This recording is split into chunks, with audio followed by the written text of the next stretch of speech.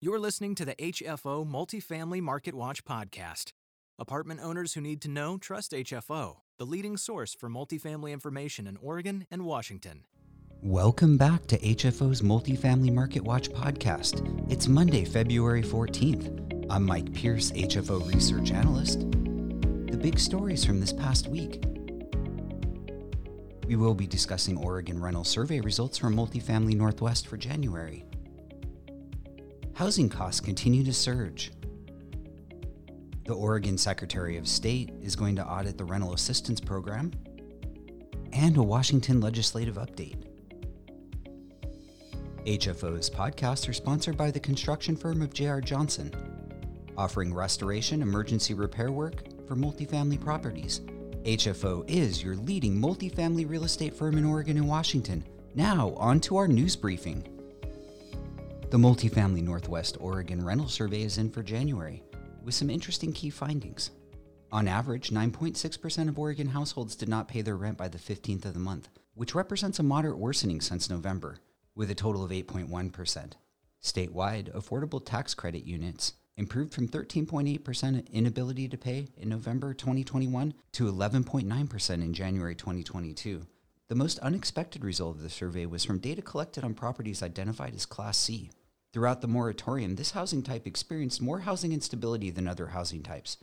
But in both November and January, they reported a dramatic improvement, with comparatively fewer renters struggling with rent compared to those living in Class B apartments. U.S. housing costs surge with no end in sight. Locked out of the supply-constrained home buying market, more households are crowding to the rental market, driving up rents and stressing housing support programs. The U.S. housing market shifted into overdrive during the pandemic, with more than 6 million homes selling in 2021, despite skyrocketing prices in many cities. The median selling price for a home in November was $416,900, which is nearly 25% higher than it was in February 2020. In the early weeks of 2022, there's no sign that cutthroat bidding and rising prices won't continue. The total inventory of homes on the market dipped below 300,000 nationwide in early January, less than half of the inventory available before the pandemic. The struggles of the entry-level homebuyer represent just one facet of the nation's interconnected housing challenges. U.S. cities are also seeing absolutely wild increases in rent right now. Rents for professionally managed apartments went up 10% in the third quarter of 2021 alone. The apartment rental site Dwellsley found the national average went up 4.8% in just a single month between December 21 and January 2022. The boost in rents, home prices, and monthly mortgage payments will add pressure to the trickle-down effect that's continued to define the decades-long housing crisis, and will stress programs even farther that the housing insecure count on to provide support. New construction, which has been booming, could offer relief over the long term, but home building is facing challenges of its own. Rising costs for land, labor, and lumber are making new single-family home and multifamily units more expensive to build. Robert Diaz is the chief economist at the National Association of Home Builders, said that the aggregate construction costs were up 21% year over year, and residential construction wages were up 8% year over year. He also expects a 4% fixed mortgage rate by the end of 2022, which will place more homes further out of reach of new buyers. Overcoming these affordability challenges will require action on all levels of government.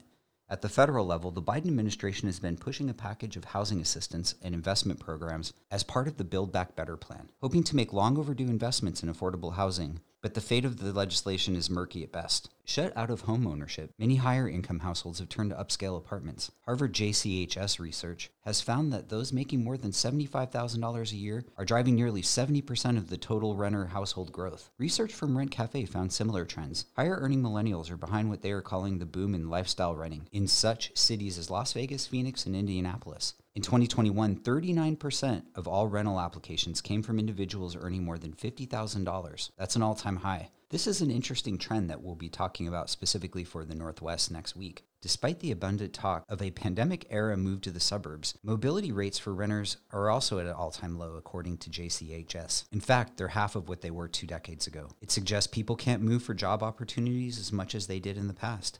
And increasing housing costs don't just rob renters of their existing salaries, but potential increases they may make from following opportunities elsewhere. The Oregon Secretary of State's office will audit the state's rental assistance program after legislators called for this during a special session, along with housing providers who say it's taken way too long to get the money out the door. The state's rental assistance program has seen its share of issues, including bad checks getting sent out and software glitches. Currently, there are more than 14,000 applications that still need to be processed. To date, $268 million in rental assistance has been granted to 38,000 Oregon households during the pandemic. In an email with Oregon Housing and Community Services, State Auditor's Director Kit Minot said that the state is facing criticism for stopping the application process for these funds, even though it had been reported that Oregon was one of the most timely states issuing rental assistance. And we have a couple of updates for Washington State Legislature. The Washington State Legislature is considering Bill HB 1904, which would require landlords to give at least 6 months' notice of rents increasing more than 7.5%. This would be a statewide requirement. Some localities already have laws enacted that are very similar. Seattle already requires 6-month notice for any rent increase, and this summer will require landlords to pay relocation assistance for rents increasing more than 10%. Auburn also has a similar law for increases more than 5%. And King County requires 4 months' notice for increases more than 3%. Another bill that could affect the multifamily industry is Senate Bill 5732. This proposed legislation follows similar mandatory green roof requirements that are already enacted in other cities such as Portland, San Francisco, Toronto, New York, and other jurisdictions. Its hope is to turn the barren Washington state rooftops into a force to fight climate change, better manage stormwater, and protect salmon and improving community health and well-being, while also creating jobs. It's being called the Rooftop Climate Survival Act, and it provides building owners with options to install standard green roofs, also agrovoltaic systems to produce food, biosolar roofs which produce energy, and blue-green roofs which retain and detain stormwater. Should this bill pass, it will come into effect on December 31st, 2024. We're following these bills as they make their way through the legislature. If you're interested in updates, make sure to sign up on our website. Thanks for listening. We'll be back next week with a new edition of Multifamily Marketwatch. HFO TV interviews are available on our website or our YouTube channel. You can always stay up to date on multifamily news throughout the week by visiting or subscribing to the Northwest Apartment Investor blog, available on our website. Thanks for listening and talk to you next week. Stay in the know with HFO. Listen to podcasts, read the latest news, or watch exclusive HFO TV interviews. Connect to our blog, podcasts, or video interviews directly from our website at hfore.com.